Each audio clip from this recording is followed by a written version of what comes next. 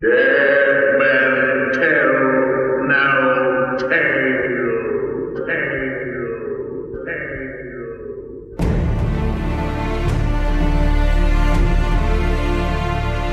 My favorite Twitter account of all time is Winds of Winter Out Yet. So it's at ISTWOW Out Yet. And every day they just type no. We're going to be checking it a lot in 2017. Yeah, we are. I just think it's so funny. You know how like some people in the morning like wake up, meditate, set their goals for the day? Sure. I wake up and check this Twitter account. It hopefully will no longer be applicable for you to follow in 2017. I mean, that's the hope. This is our first episode of the new year. Thank you for listening to Game of Owns, the show that we make together. If you've been following us for years, you know that Micah, this has been an update, I feel. I don't want to say yearly, maybe a quarterly update in the progress of our show where we talk at some points about the Winds of Winter and where it is. And we've got another small update, a mention from George R. R. Martin through his Not a Blog live journal. I mean, did you think that we'd be talking about it? I feel like it was 2014 and you were complaining. Yeah, I'm sure I did at some point throughout the course of the history of the show. I complained about the fact that we're still sitting here without the sixth book, but there's not really much that we can do. I don't want to see any more chapters released from the book. I want the actual book itself. I think we've passed the point of getting sample chapters from George R. R. Martin. And you wouldn't take a sample chapter, though, if you dropped one? No. Have you been reading them? I've read them, yeah. I've read all of the ones that have been put out there, and I do go back at times and read them again, but it's hard. Too much of a tease. Yeah, and look, at the end of the day, he writes at the speed that he writes, and this is nothing new. I mean, I think it's just that there's pressure on him to get these books out, particularly with respect to the show, and I know that we've talked about that a lot too, now that we're in a point where the show has really surpassed what we know to be actual canon in the series. So it's a much different situation, and for him, I have to think that there is some level of frustration there. He can say whatever he wants publicly and write what he writes in his blog, but I have a hard time believing that if I worked on this for 20, 30 years writing the story, that I would want somebody to effectively tell it to the world in a television series. Like I know they're two separate entities, we treat them that way, but I just have a hard time. Like, if I worked on something for that long of a period of time, I wouldn't want somebody else to tell your story for you, do the big reveals. Yeah. Have you read them? Oh yeah, at Balticon last year in May. I'm trying to remember when it was.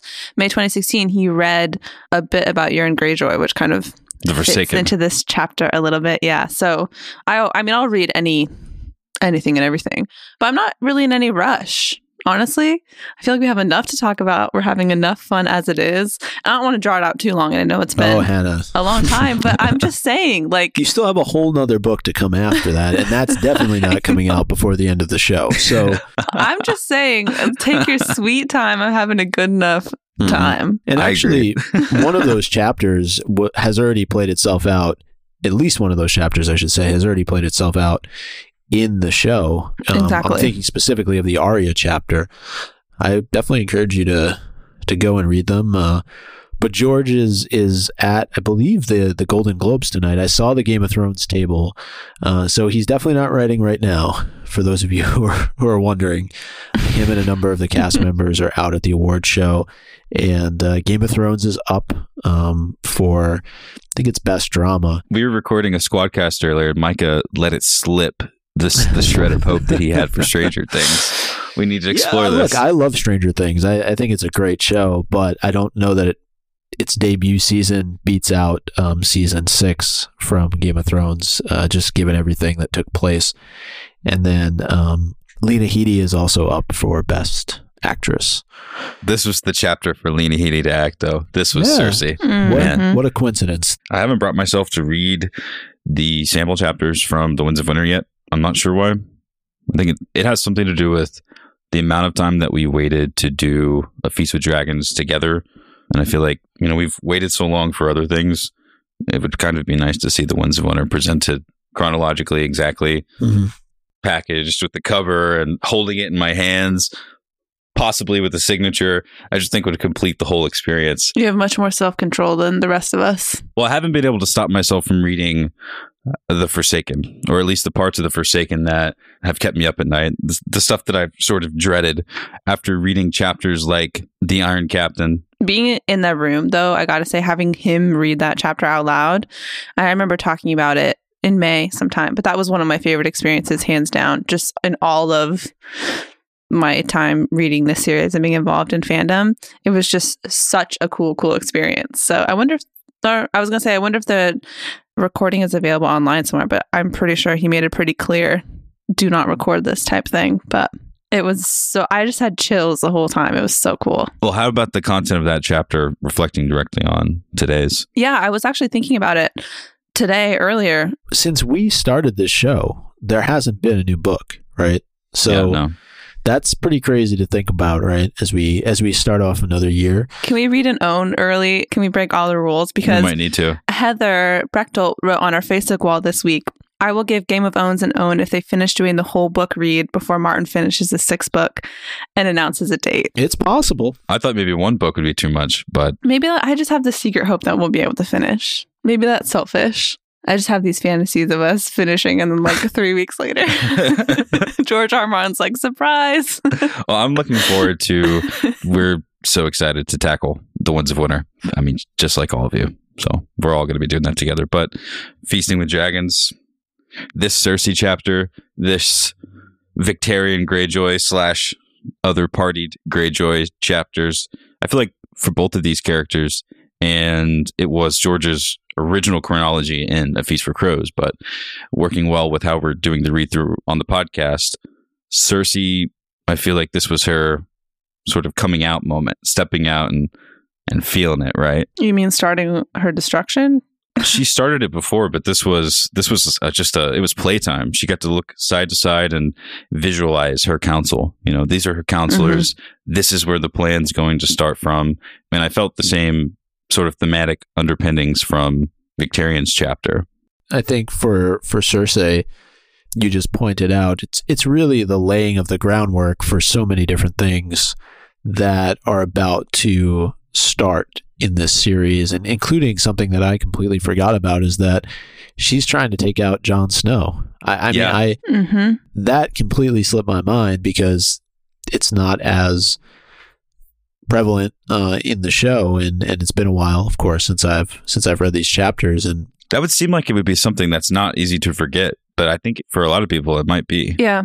Well, and funnily enough, I felt like it was, out of all these different things that we hear in the middle of this small council meeting, her one point that she actually gets right, which I think is interesting. I feel like this is the only, or one of the only times in this chapter where she has this idea about something that's going on and actually knows what she's talking about and actually takes a course of action that maybe, I mean, the way she goes about it isn't really the right way necessarily. I think that's interesting. But I do think that her misgivings about Jon, and I think that her dislike for, it's great instincts for what's going on at the wall. I think that we would all probably disagree because we love Jon Snow, but I feel like she actually got this right compared to this other laundry list of things that she tends to ignore and isn't giving enough credit to throughout the rest of this chapter. Mm-hmm. I think it's easy to pick on Cersei in A Feast for Crows because this is our 4th chapter with her. Our first 3 ones, she was dealing directly with the mourning of losing Tywin, and she was trying to make moves. She was playing the game. She was preparing herself for power. She was making decisions that someone in power would be able to make. And I feel like we were all kind of difficult on her. I'm not really sure how to put it, but she was doing stuff that we thought was, But you get her in the small council room, and when I was reading it, all I could think was that she's just, this is Tywin Lannister's daughter. Like, she's listening to the way that she's talking about. I just thought that the strategies and how wide of a perspective she had on how all the different pieces of Westeros and even parts of the world work together was just beyond what everyone else in the room was thinking. Yeah, I mean, I will agree with you on that point specifically, especially she's much smarter than everybody else in the room with her. And she obviously, as she basically says, did that on purpose. I mean, she wants to be surrounded by her yes men. Yeah. But I feel like she couldn't be less of Tywin's offspring in this chapter, in my opinion, because I just feel like... Well, because of all the other stuff. Well, yeah, but everything we always say about her, I just feel like even when she's strategizing and whatever, I think that she just doesn't quite get it right. She's thinking about pickling Tyrion's head the whole time. Yeah, So she's talking about Stannis and Dorne and dismissing the Iron Bank. Aside from her treatment of the situation at the Wall, everything else is kind of dismissing things out of hand or like not giving people enough credit, and it's all going to come back to bite her.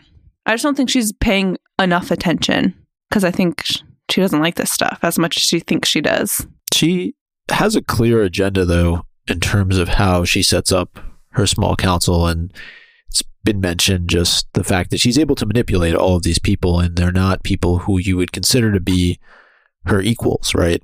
And to me, that's a problem, because when you look at Tywin Lannister, and Hannah, you were saying, like, think about the types of people that he placed on the small council, the things that he was trying to do. You're talking about really notable families with really strong lineages, power families.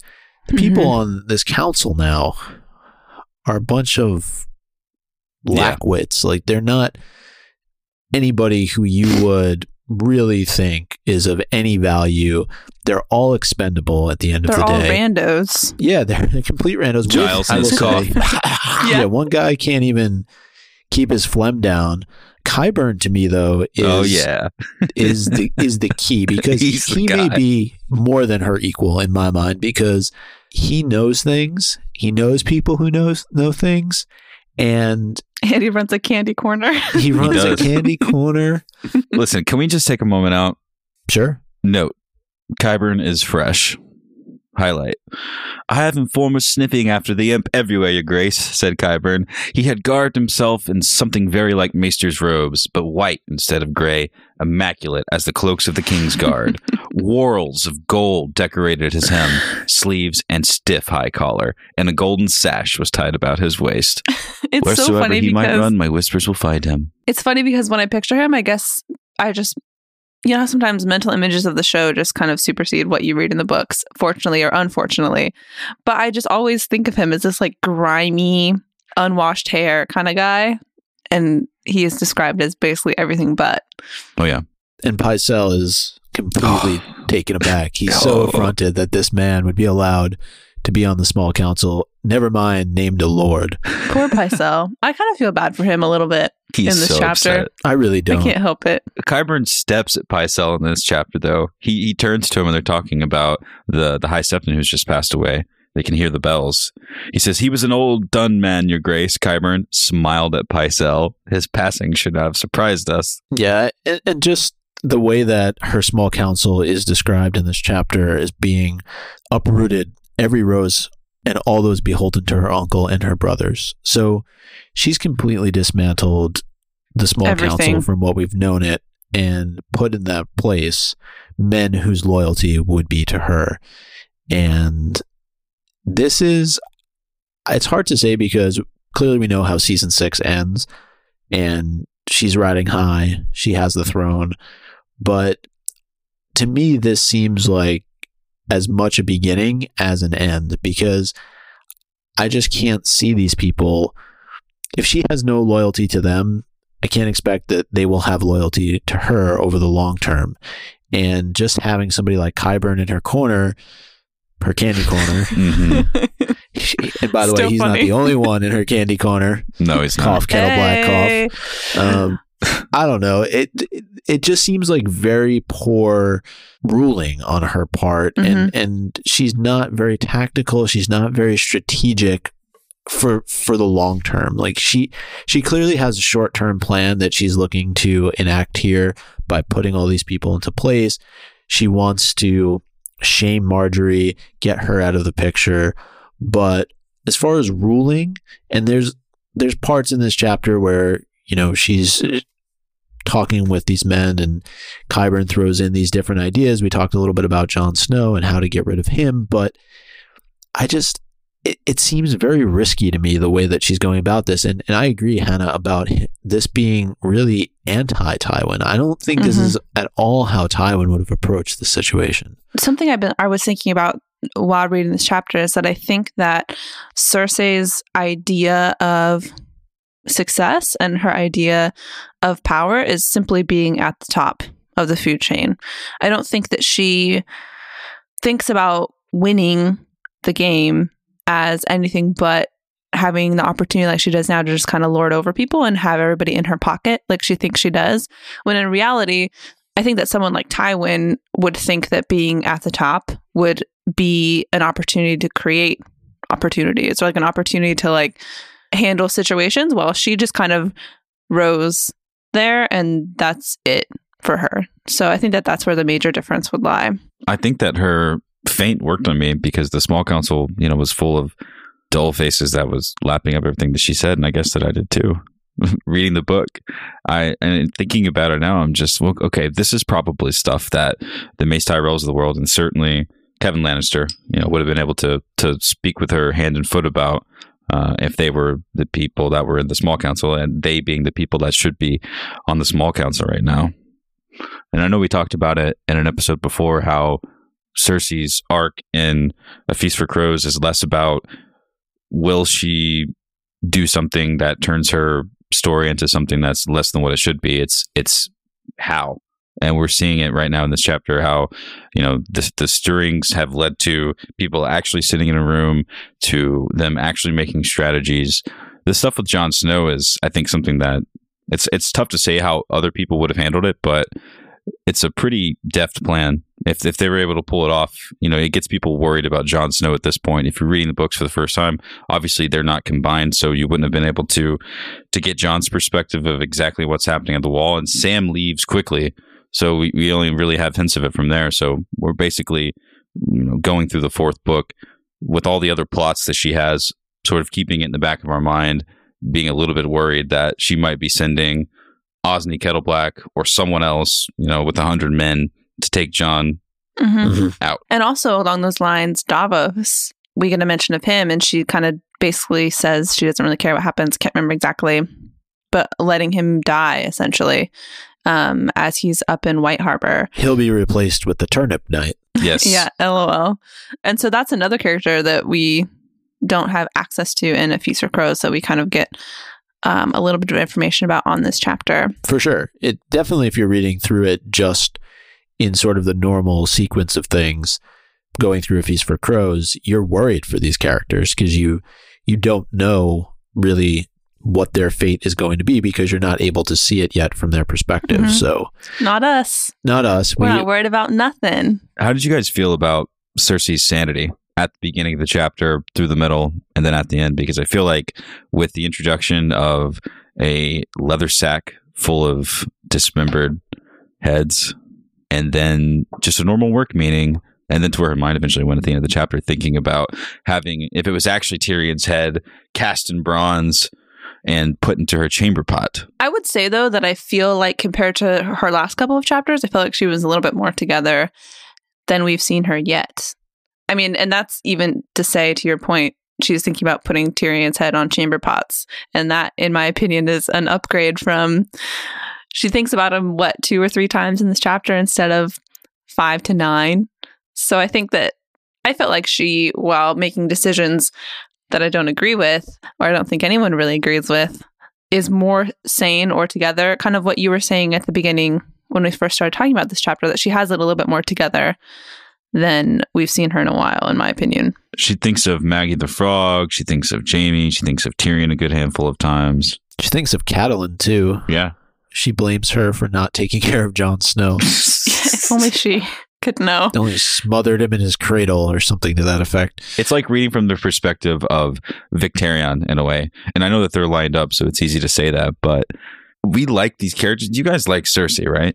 I like Cersei more than I like Victarion. I like Cersei in the sense of I really like her chapters because I find some almost like dark comedy to them. Mm-hmm. I think that she's an interesting character. I think she has interesting motivations. And so I do enjoy reading her chapters quite a bit. I think that, though, I'm not entirely sold on her being more sane in this chapter than she has been in the previous 3. Or more sane than Victarion. Yeah, because she also ends the chapter thinking about Tyrion, so he's not completely gone from her mind. The chapter is bookended with thoughts of Tyrion and of course the decapitated dwarf, which she feels great that finally they actually got themselves a dwarf as opposed to some young child that they happen to take the head off of. That's what I'm saying. It's easy to get disarmed a little bit because she's wearing nice clothes and she's drinking wine. She's having great conversations with Lady Tyna.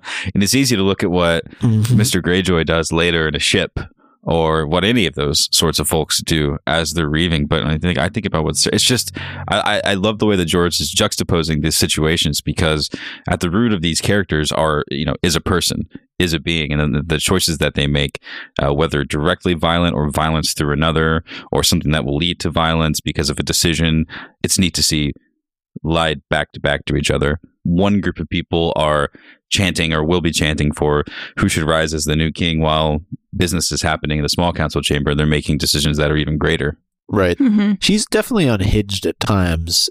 She keeps it together well during the small council meeting, but even then there are moments where she will go off and that moment with Sansa when there was that awkward silence. Oh yeah. And they're like, because they basically were thinking to themselves, damn, this woman better not fuck with her. Right? And she says after that, it was enough to make her wonder why she bothered with the council because nobody said anything. Yeah, like exactly you're saying. What could someone say? What do you say to that? Yeah. I think that Cersei could have found more people like Qyburn. I don't think there's anyone like Qyburn. Okay, there's none. True. I think that she could have found people to play along with her in the right way. Like, I think she could have found people who... You're on Greyjoy. Yeah, who would have heard that, her rant about Sansa and been like, yeah, like, let's kill her. People who are crazy enough and almost to say smart enough to kind of go along with... The brave companions. Yeah, like, I think that she... this is just circling back, but she filled this room with yes men instead of people who are actually smart, when I think she could have found people just as smart and just as crazy as her to help her actually accomplish something. And if you think back to Game of Thrones, right?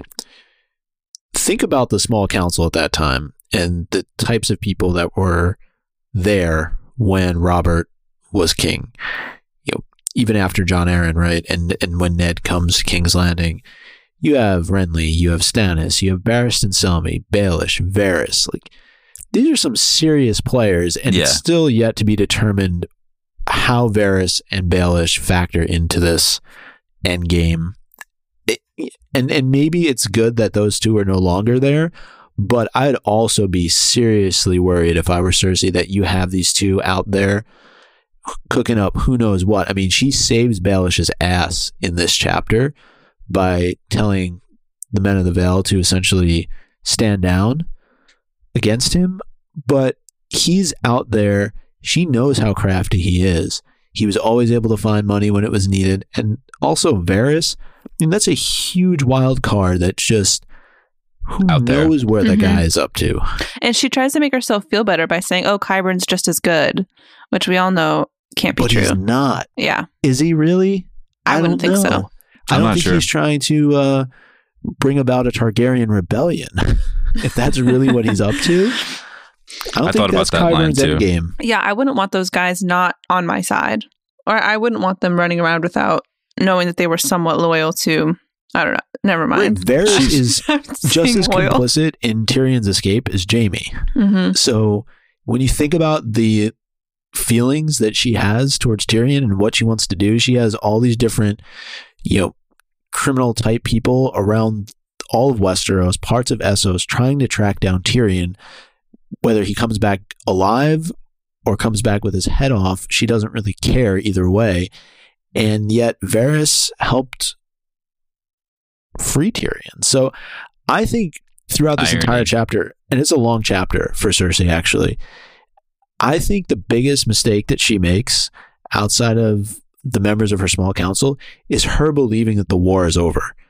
Yes. Yeah. Yeah, she literally says that, doesn't she? That only a blind man can fail to see our war is all but won.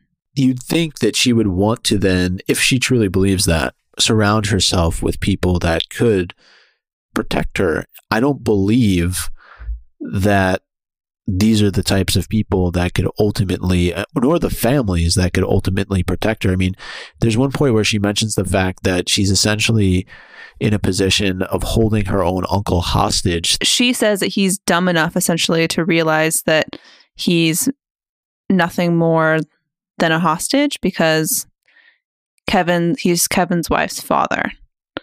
So that keeps Kevin in her pocket. Yeah. So to me, that's not... She's playing inside baseball when there's a war to be fought still actively. And Tywin would always say that Lannister comes before anything else. So Cersei should be loyal to her uncle before she's trying to play these types of games with him. I mean, but you look at the other members of the small council, right?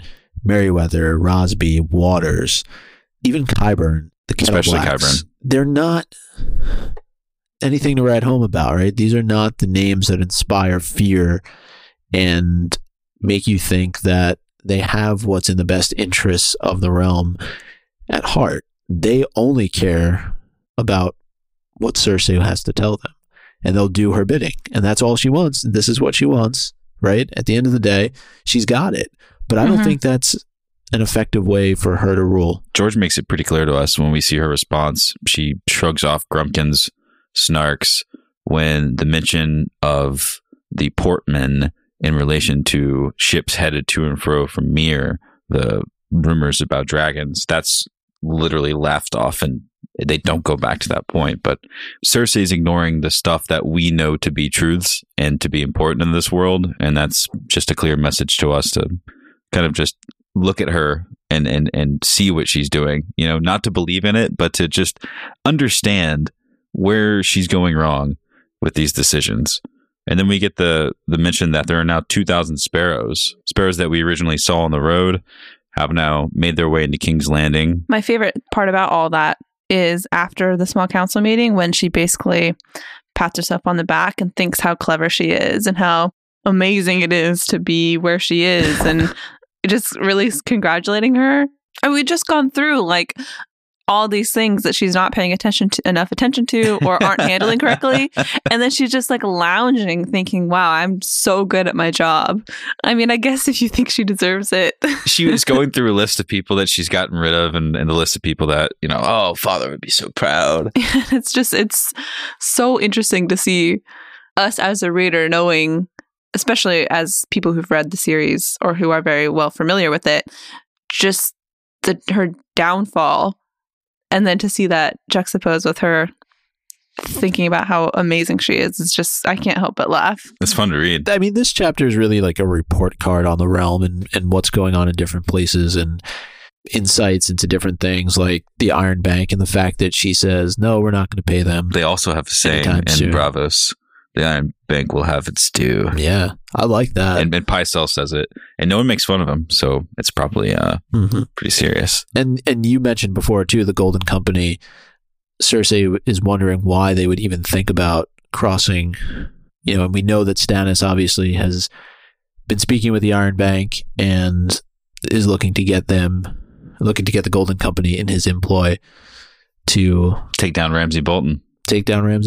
So there's little things here and there. I mean, we talked a little bit about the Vale and the situation with Peter Baelish, but also I highlighted here too as I was going through fake Arya and the Red Wedding. I mean, people are supposedly claiming that they want somebody to take responsibility for what happened, and I can't help but think that, you know, it has a little bit to do with guest rights and the fact that this was betrayed so blatantly on the part of Walder Frey. And I guess I didn't quite understand what they were looking to do. Were they looking for Walder to place blame on one of his like 500 kids that he has? Somewhat important. Yeah. So the repercussions to the north would be a little satiated, I think. Yeah, that's the impression that I got as well. Because they want the help of White Harbor, but without returning Lord Manderley's offspring, you know, if that's not possible, or if he's in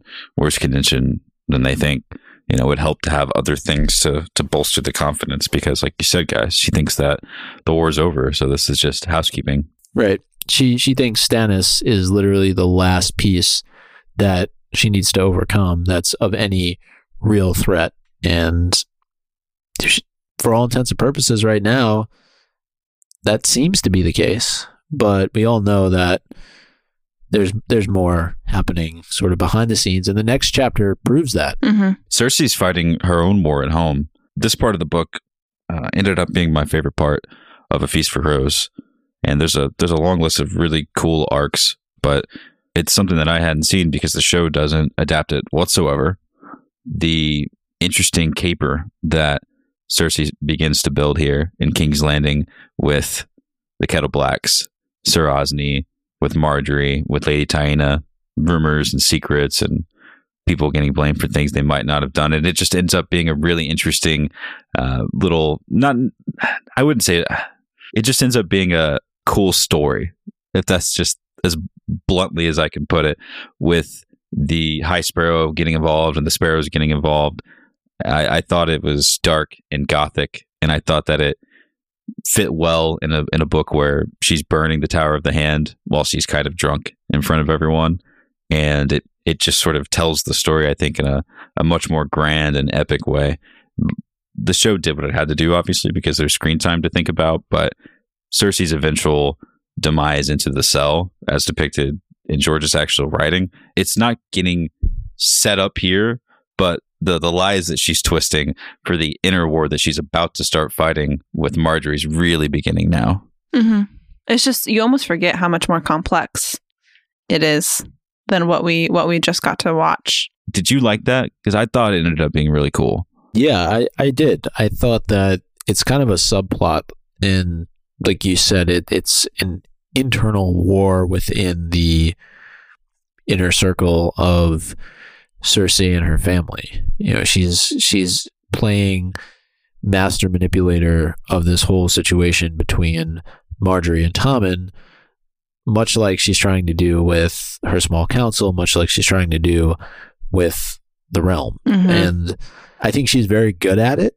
Absolutely. Like, here I would say she is very good. I would agree. At pulling strings.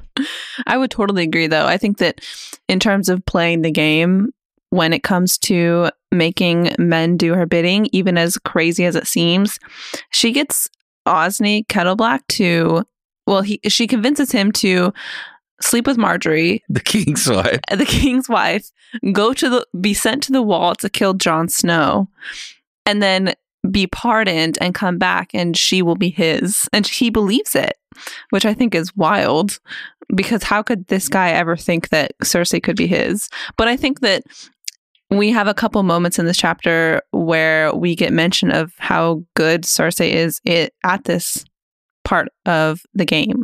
She's really good at making, especially the men around her, just do her bidding because they've always looked at her a certain way.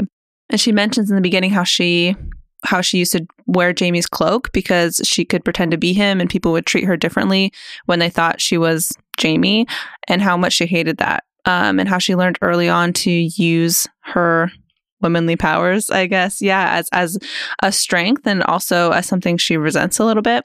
But as crazy as what she asks Osney to do is, I would say that more so than this grander picture of the war that's coming, this is the kind of stuff I really, really like to read about Cersei. And she just takes so much pleasure in it too, which I think is... She's so happy. Yeah.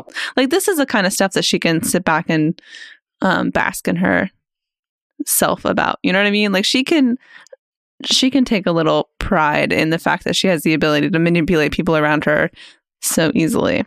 Or, I mean, maybe she doesn't have everyone in her pocket as much as she thinks she does, but I think she's still pretty good at it. Meanwhile, she's thinking about shitting on her brother's head cast in bronze in her chamber pot. Yeah, all happening at the same time. So, but she's okay. Cersei's doing all right. Yeah, I guess you can say. This episode of Game of Owns is sponsored by GlassesUSA.com. GlassesUSA.com is the leading online retailer for prescription glasses in the United States since 2009. Glasses USA cuts out the middleman, so prices can be up to 70% off the retail price. Plus, you can shop online from the comfort of your home without compromise on quality or service. GlassesUSA.com offers over 2,500 styles of eyeglasses and sunglasses, including designer frames like Ray-Ban, Oakley, Tom Ford, and Armani. Their lenses and coatings are the same high quality as retail, and the glasses are professionally produced at state-of-the-art laboratories. They also make multifocal lenses and accommodate high prescriptions. You can try on any pair of frames and see what they look like on your face by uploading your photo. At GlassesUSA.com, glasses start at only $48 with free prescription lenses. But for Game of Owns listeners, GlassesUSA.com is offering 55% off your first pair of frames, including free basic prescription lenses when you use the code GAME55 at checkout. Or if you go to GlassesUSA.com/game. That's GlassesUSA.com/game or offer code GAME55 at checkout. Some exclusions apply, so check out the site for full details. And thanks. We've talked a little bit about the Iron Islands in Cersei's chapter, and the Small Council mentions them a little bit, but again, kind of dismisses them. Although, meanwhile, we have this Kingsmoot that's about to happen. And I think that it's as good as the time as any for the Iron Islands to really get it together, while in King's Landing, they're just not paying attention to it as a threat at all. And so I think it made this chapter all the more exciting to think that everything that's happening here in the Iron Islands could actually have a real impact on what's happening all the way in King's Landing if they seize the opportunity and do something about it. What did you guys think about the Iron Captain? Because I know we've been looking forward to it for a while. It's the introduction of a great character, another great character, as if there aren't plenty to choose from already.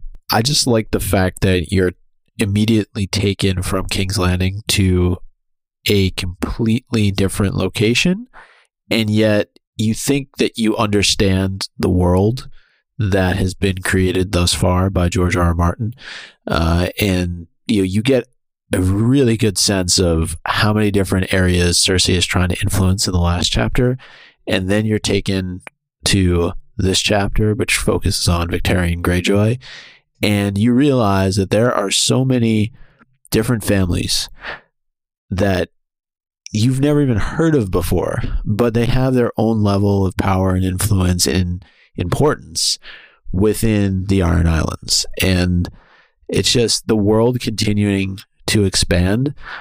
And that's the first thing I took away from this chapter.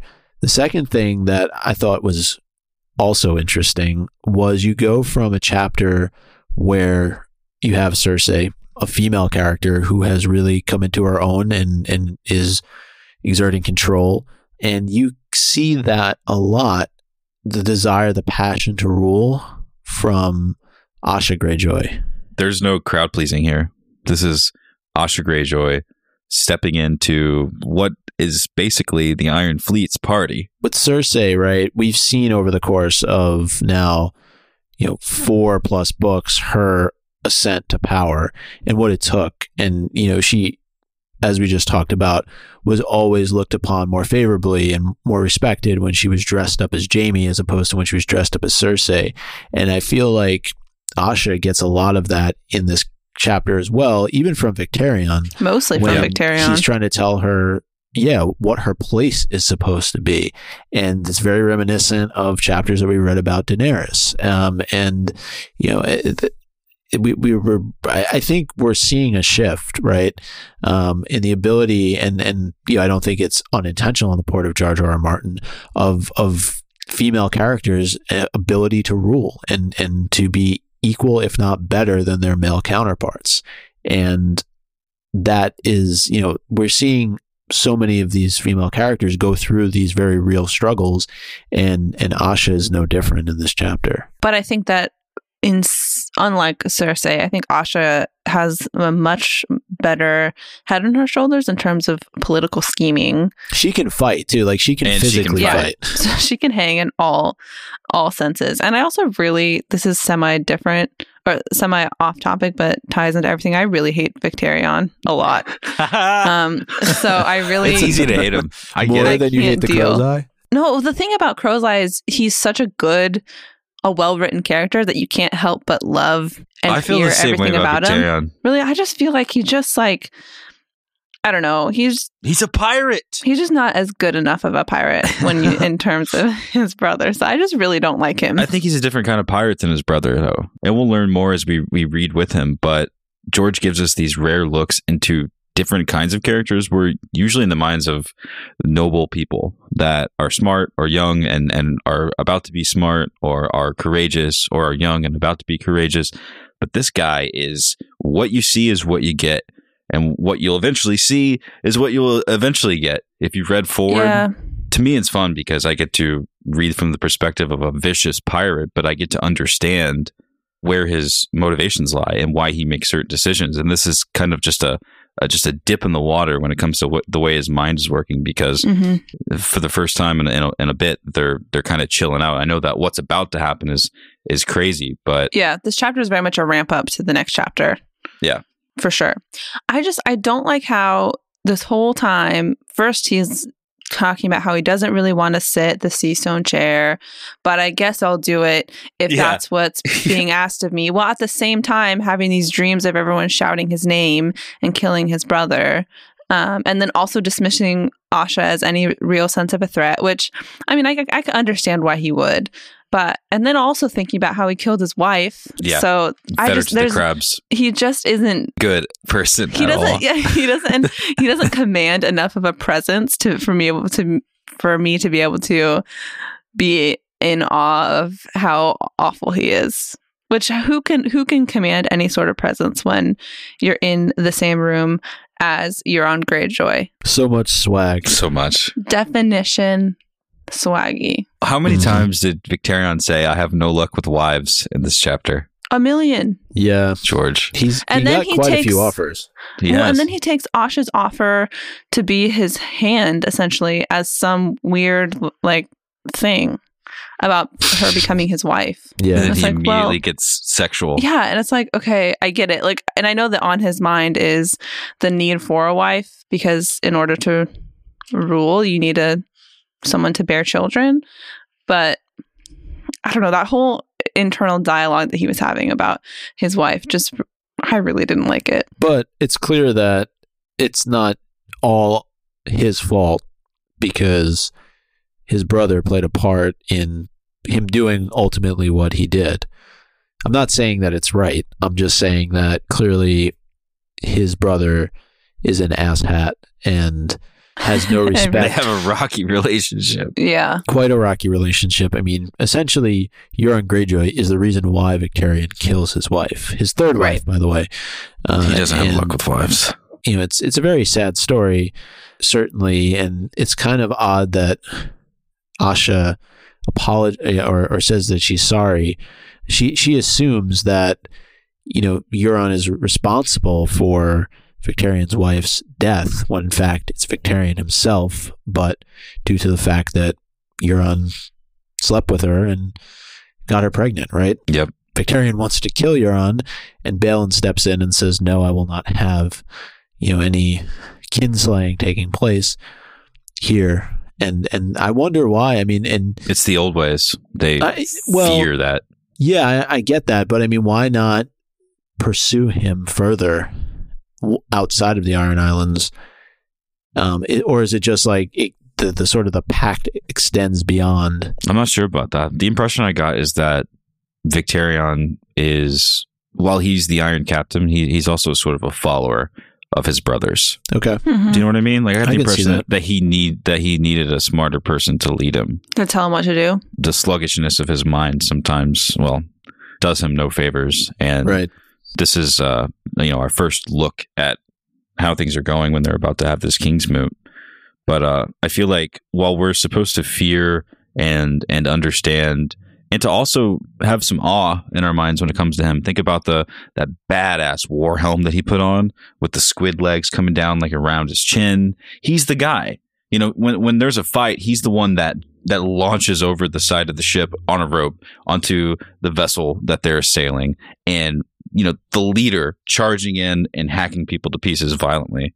This is the guy. He's wild. He's crazy. He's like his brother. Euron Greyjoy is just as crazy. And seeing them have normal conversations, I was thinking about just how odd it was. The Iron Captain, here he is. This dude is crazy. Just having a side conversation, just walking with his niece, just talking about stuff, just casually, before the bloodshed begins. Well, they're all just kind of hanging out. Yeah. Exactly. Even before he and Asha go and have the conversation. They're just kind of sitting around courting each other to vote for them. I feel that part of our feelings on Victarion, I don't know if everyone feels this way, but I think at some point when we start to learn about his history, find out what kind of world has led him to become the kind of person that he is, there's a little bit of pity there for Victarion. And I think that small seeds of that were planted just when we saw, I mean, it had a dual purpose. One, it made Asha look really cool. But when she walks in and she's just like, "What's up, Knuckle? You here for my Queen's moot?" That's my favorite. It's just like, you know what I mean? Yeah. It digs in him, but also makes her, we don't take him as seriously because of it. No, and there's that familial relationship that the two of them share. And it seems like he can at least hold a conversation with her. And I'm not saying that Crow's Eye couldn't do that. I feel like I don't think he'd want to. Yeah, exactly. I don't think he would make a point of going up and speaking to, at least respectfully, to Asha, to Damper, to all these others that are his blood. And clearly he has no respect for his family because he either was directly responsible for Balon Greyjoy's death, if you're to believe the show, or he hired somebody, a faceless assassin, to do the deed for him. So, and Asha is spot on to point that out, how coincidental it is that he should show up not long after the death of Balon Greyjoy. So that exchange that they have, heated. Yes. Gold. When she asks how Asha's mom is, and Asha's like, pretty awful because somebody killed my dad, so now she's a widow. And he's just like, he shrugs. He's like, interesting. It's his brother. You'd think he'd have a little bit more of a reaction. Yeah. This is going back to the first point I made about this chapter, though, is like kind of looking through it again now, is just the families, right, of the Iron Islands, and just how many of them there are and their level of importance to the overall game. And I know we talked a lot in previous episodes about the Greyjoys being omitted and the fact that we didn't get the Crow's Eye until this past season. You can see why now. I mean, there's so much here. It's kind of like the same thing with Dorne, or the same thing with the Tyrells, right? It's just a lot. I think it's hard to see, especially your first dive into the series, until you become more familiar, because as I mentioned before, this is something I struggled with. It's hard to see how this fits into the bigger picture, why this matters. And I know I directly contradicted myself 2 seconds ago by saying this is a perfect time for something like this to be happening on the Iron Islands because King's Landing isn't paying attention. But you've got all of this history, and you've got all these familial relations and all these different families and politics that are so far removed and so different from what's happening in King's Landing that we've spent 3.5 books worrying about. It's really hard at this point, as somebody who are casual readers or casual watchers of the show, to care about this kind of stuff. And so while we're still waiting to see how this ends up playing into the final end game, I can completely understand why you would cut this out. It's my favorite stuff. It's great. But like, as somebody, I mean, the majority of the people who watch this television show, who don't read the books, who don't listen to podcasts about it, don't care. Yeah. And it's hard to make them care this far along in the story. Mm-hmm.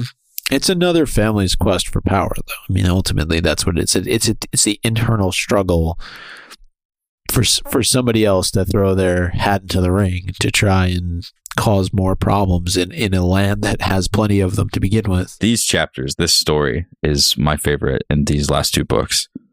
I thought that the imagery is so starkly different than most of the rest of the series. I know that we get hints of other cultures when we go to places like Dorne, or when we go to all of the conflicts that Dany's a part of in the East. And I feel like we got that. We got sort of a taste of that in these Greyjoy chapters, but it's Westeros, and it's not too far offshore, but their world is vastly different. The way they treat each other, while being similar in a lot of ways, is vastly different in the level of violence that they take out on a lot of this stuff. And they're really cool to read about and to learn about, with Euron Greyjoy stepping up and clearly having an eye on the bigger picture for what's to come in Westeros. It's so fun to see it set up and see the embers start glowing and try to understand while reading these early chapters, just where the maze, where the mystery is headed, like where this starting point is leading to, because George R. R. Martin is pretty casual about this chapter. This isn't even the King's Moot. We're still waiting for the King's Moot. These are conversations and character references that are going to carry us into the later part of the series. And I don't know. It'd be cool if this part of the series was adapted. I understand why they couldn't, but we do have the books. Do you think there's kind of a Jekyll and Hyde to Euron Greyjoy? I mean, just because of the eye. What do you mean? I don't know. Like, we've never really seen him demonstrate multiple personalities, but I just wonder if he has two sides to him, or if he's just completely out of his mind all the time. Because he's got the one eye that clearly has a patch over it, right? But then he's got the smiling eye. Do you think that it hides something magical? It could. Like the eye of a White Walker. Maybe. That doesn't make any sense. Maybe. What do you think about it? Well, that's what I'm trying to figure out. Is that supposed to be sort of the nicer side of his personality, or is it supposed to be somewhat condescending? His smiling eye is sort of, it has a evil type of feel to it, but at the same time, then what is underneath the patch, or the eye that used to be underneath the patch? I'm just struggling to figure this guy out a little bit. Basically, your question is, are we getting a little bit of character imagery that's reflecting the way that he is, where he comes into a party like this, he struts in with all of his important friends and all of their cool threats and talks the way that he talks, but sort of leaves a teaser campaign that he knows more than everyone else when it comes to the greater mysteries. And yeah, I mean, there's a lot of mystery to this guy. I mean, he's been supposedly as far east as Asshai, and seemingly every other ship on the open sea cowers in Silence's presence. So to me, there's a bit of mysticism about this guy. It's not just another character, another Greyjoy, another last name of a family that has been respected in the Seven Kingdoms. There's something up in my mind with. And you read The Forsaken, so you're just like, I think that you're right. Absolutely. I think that. Yes. I think that we don't yet know what that is or understand what that means. But from what we do know about him, you're talking about his eye and the patch, and even just the way he walks into a room and commands the presence of everyone. I think that this guy is the real deal, whatever that means. I think that there's a lot that we have yet to discover and unpack, which I think is why you like him more than Victoria. Exactly. And I know that that's, completely biased as a reader, but I can't help it. I'm more intrigued. I'm more intrigued by his smiling who he could eye. Be. Yeah, exactly. Whereas Victorian doesn't have that same swagger, like we were saying. So how can you be interested or enthralled at this point exactly in the story when a guy like Euron rolls in and everything goes silent? Let's read this exchange. Euron walks in. Crow's Eye, Victorian says. King Crow's Eye, brother. Euron smiled. His lips looked very dark in the lamplight, bruised and blue. We shall have no king but from the King's Moot, the Damp Hair stood. No godless man. And this is where Euron interrupts his brother, the prophet. May sit the Seastone chair. Aye. Euron glanced about the tent. As it happens, I have oft sat upon the Seastone chair of late. It raises no objections. His smiling eye was glittering. Who knows more of gods than I? Horse gods and fire gods, gods made of gold with gemstone eyes, gods carved of cedar wood, gods chiseled into mountains, gods of empty air. I know them all. I have seen their peoples garland them with flowers and shed the blood of goats and bulls and children in their names. And I have heard the prayers in 100 tongues. Cure with my withered leg. Make the maiden love me. Grant me a healthy son. Save me, succor me, make me wealthy. Protect me. Protect me from mine enemies. Protect me from the darkness. Protect me from the crabs inside my belly.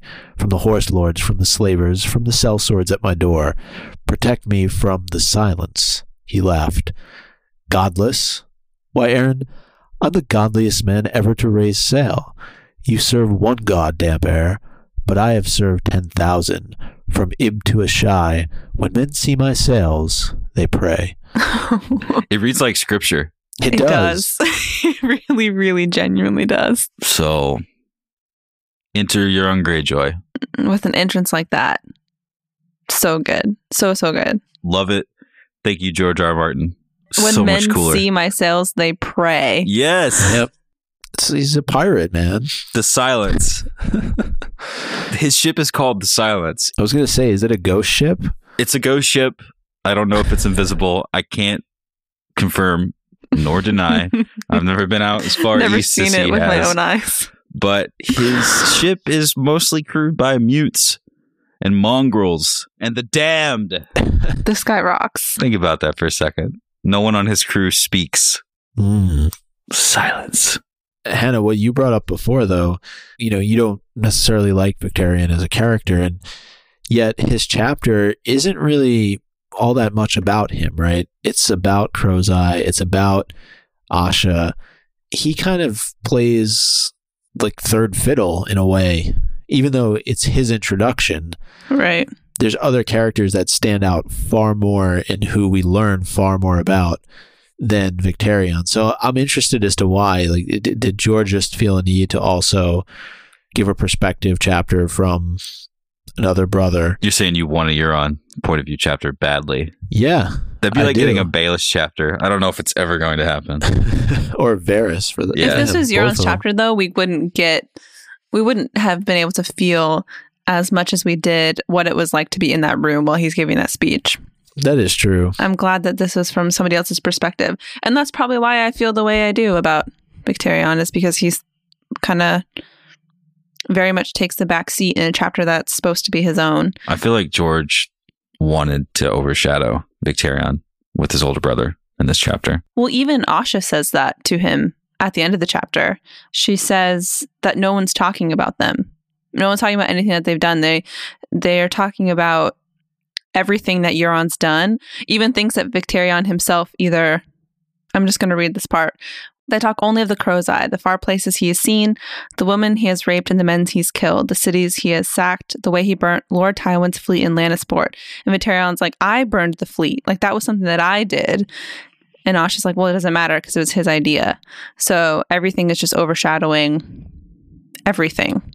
And he himself killed his wife. And he slept with his wife. Yeah, so even Euron essentially killed Victarion's wife. And he said to his brother, the person whose wife he slept with, who's now dead, she came to me wet and willing. Exactly. So I guess that's probably a good point. Like you're saying, Zach, the reason why this chapter is from Victarion's perspective is so we can really see how much he is overshadowed by Euron in literally every sense of the word. I'm really excited to see how their dynamic plays out. I'm excited for next chapter. This is one of those weeks where it's like, can we do 3 chapters in one time? Because it's hard not to want to immediately talk about the Kingsmoot and the drowned man. Victarion is such a wild card that no matter how grand his brother is, he may just be crazy enough to ruin his brother's plans. That might be too hopeful. I don't know. We'll see. I don't know. I feel like this chapter is pretty easy to own and that we can all pick the same cliche thing. I'm just going to give my own for this chapter to the Crow's Eye and the allure that surrounds this character. There's a lot of mystique and unanswered questions and just the swag that we talked about earlier on in this chapter, that he commands a room or a beach or wherever tent. They're somewhere close to the water. But also I did find it interesting that his nickname is Crow's Eye and that this book is called A Feast for Crows, and it's really where he's introduced as a character. I'm not saying that he's going to be eating people all the way. Maybe he does. I don't know. But I just feel like he is a character to watch moving forward. Yes. Absolutely. I'm going to give my own to the guy at the Iron Fleet awesome party. First off, they threw a hell of a party. Everyone who was anyone was there. Asha showed up. Victarion was there. Euron Greyjoy even showed up for a little bit. I mean, this was the place to be on Old Wick. And I got to give my own to the guy who lost a bet and had to eat his own boot. Oh, yeah. That's hardcore. Just like in the middle of this party eating his own shoe. Just had to eat his boot. That's pretty funny. At a Greyjoy kind of party, people eat their boots. So, do you think someone will do that at Con of Thrones? I hope so. Wow, I hope so. Honestly, that's all that I could ask for. Otherwise, it would not have been Hannah, a success. you should give your own to the Red Eunuch. Why? Why not? Yeah. Unfortunately, Micah, that's not what I'm going to give my own to. I'm going to give my own. I have two. One, the own of just a lot of this book, which is when they see my sails, they pray, is too good to not say that it's an own. I don't care. And the next one that I want to give is something we already mentioned, but when Asha says, "I am pleased to see you at my queen's moot," I thought that was really funny. So own to her. For Cersei, I give my own to Cersei. It's when she's talking about Jon and Qyburn's plans to send, well, what inevitably ends up being her sending Kettle Black to the Wall at some point in the future. At least that's her plan.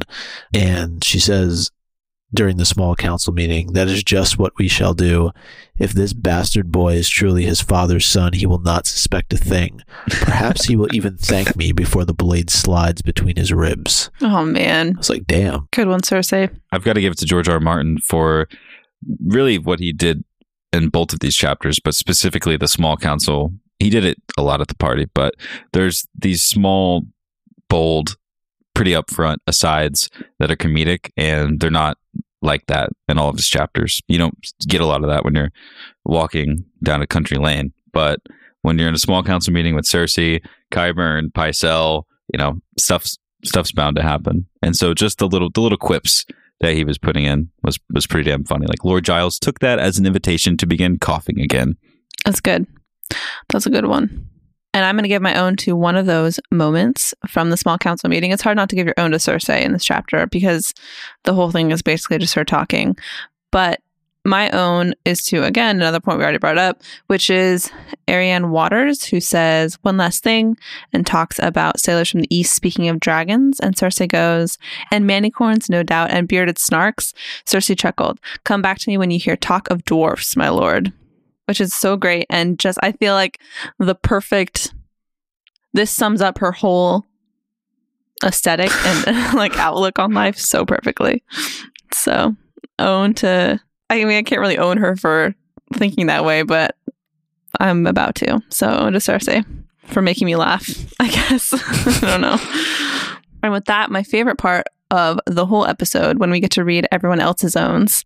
So first, we'll go to Alma Lidman Bring on Facebook. It says, "Cersei own goes to Cersei for dismissing all the real threats and obsessing over perceived ones, for thinking her new counselors have any loyalty to her, and for, in the midst of the madness, throwing us a line about Jon. If this bastard boy is truly his father's son, ... And then Iron Captain Own goes to Asha, who is apparently the only one in all of the Iron Islands capable of thinking long-term and of compromising. She'll even be the hand. It's true. She doesn't want much. Travis Cole says, "Anti-own to Cersei for thinking Varys is so easily replaceable. Thank you, Travis." An example is when the small council is discussing Balon Greyjoy's potential male heirs, but I assume she'll be reminded many more times how hard it will be to replace the Master of Whisperers. His own for the Cersei chapter goes to Arianne Waters. Not the anti-own, but the actual. Yeah, right. Got it. And his sarcastic, witty banter at the small council meeting. And for the Iron Captain chapter, to Asha and how she roasts left-hand Lucas Cod when he announces he's unwed. Jeff Ross, the roast master, would have applauded her on those burns. Vicious. I can't believe we didn't talk about that. Jerry in Laos, unloused on Twitter. "Cersei own to Daenerys Targaryen, laying waste to vast areas of Essos, but the nobility of Westeros know little of her doing." And their Iron Captain own to the kinslaying taboo. "God's damn, I for one would love to see Kraken Bowl, Kraken Bowl, between Victarion and the Crow's Eye." Same. Yeah, that would be so good. I will buy 3 tickets. One for each of us? Yes. Next, we have Brienne of Tarth at Beauty Brienne, who says, giving Cersei an own for the giant hole she doesn't even know she's digging for herself. And also throwing one to Vic for taking Asha's offer to be hand and making it all incesty and weird. Also, we need to only call him Vic from now on. I did the same thing in all my notes. I just typed down VIC. Yeah. All right. Thank you, Brienne. I appreciate that. Julie Harris Green at Inky Pages says Asha owns everyone with her quick wit before Euron blows that damn horn and hypnotizes them all. Hashtag spoilery. She also has her Cersei own to Osney. Never let the little head do the thinking. Brutal. At Black Eyed Lily on Twitter. Susan Cersei own goes to Cersei. Cersei owns Osney Kettleback with promises, lies, and Arbor Gold. Also for the Iron Captain, Euron Crow's Eye owns Damphair. Drown God and all, from Ib to Ashai. When men see my cells, they pray. That was really good. No. Spell check on pray. Next on Twitter, we have Claire Flesher, who says, Lord Giles Cough for sparing him to ever have to answer a question. And a vague own to Asha for fighting for what she deserves. And finally, Heathen Kings. Cersei own. Sorry, I didn't read that the right way. But anyway. Do you need me to make it bigger? No, you're good. That's what she said. How are you, Cersei? or Asha? Neither of them. See, that's the thing about both of them, guys. I feel like, what'd you say, Mikey? You said, like, and Asha can fight? It's like, yeah, Asha can fight, and I'm pretty sure Asha could seduce everyone that Cersei can too, because it's not hard to seduce a guy. It's true. Oh, yeah, she could probably have anybody she wants. That's what I'm saying. So she even seduces her own brother. Oh, God. Anyway. Theo. Heathen. Theo. That's Theo Greyjoy. Look out for him. And finally, Heathen King on Twitter. Cersei thinks of Varys and his silver buying whispers, but we all know Qyburn's Candy Corner owns the whisperers. We know. Yeah. It is true. We know. And own to Euron Crow's Eye for his speech on godliness. Your turn. From Ib to Ashai, when men see my sails, they pray. And silence follows. Another feast, another dance. You guys didn't disappoint with your owns. Thank you so much for following along with us and sending your favorite moments and owns, etc., our way as the read-through continues. We appreciate it a lot. And if you want to follow along with our read-through, you can check out afeastwithdragons.com, where we have the whole reading order up. And next time we're going to be reading The Drowned Man and Davos 3 from A Dance with Dragons. So afeastwithdragons.com and catch up with us. Yep. And if you want to get ahead of the game, you can send in your owns for those two chapters in a number of ways, much like you heard just now for these two chapters we read today. You can tweet at us at Game of Owns, scroll upon our Facebook wall at facebook.com/GameOfOwns, or shoot us an email at contact@gameofowns.com. We've just finished episode 3 of Rewatch the Throne, Lord Snow, and I should have rewatched the show sooner. Not that we haven't rewatched the show before, but when you're recording it for a podcast, it's just a little bit different. So check it out if you're interested. I totally agree. I rewatched the whole series in preparation for this last season, and I still forgot that I love the show. So that doesn't make any sense, but it's great. So check it out. If you'd like to listen to Rewatch the Throne, it's our new show on Howl FM. All you have to do is go to rewatchthethrone.com and use code OWNS, and you'll get a whole month of their service and all of their other shows just for free. Just check it out. Listen to our show. Speaking of iTunes and other podcasts, there is one more podcast to talk about on today's show, and that is Hannah's favorite, A Squad of Ice and Fire. Squad of Ice and Fire, which you can find over on patreon.com/goo. We appreciate your support of the show. Thank you for supporting our show. If you're interested, there was a lot of pre-New Year's and some post-New Year's storylines that were set up and then resolved. Some of our bannermen have been enjoying that, so thank you. Last thing we need to mention, now that it's 2017, the year of our Lord, is also the year of Con of Thrones. We did mention it in 2016, though. We did, but now it's actually this year. Yeah. The official countdown can begin. June 30th to July 2nd, we're going to be in Nashville for Con of Thrones. You can check out all the information at conofthrones.com. We've had a couple guest announcements and tickets are on sale. So get on it because it's coming. We're going to be talking about Con of Thrones all through 2017. We've been putting a lot of work into it. We're really excited for it to finally be here. I can't believe it's coming up so soon, though. It's season 7, Con of Thrones, Winds of Winter, Shared Destiny.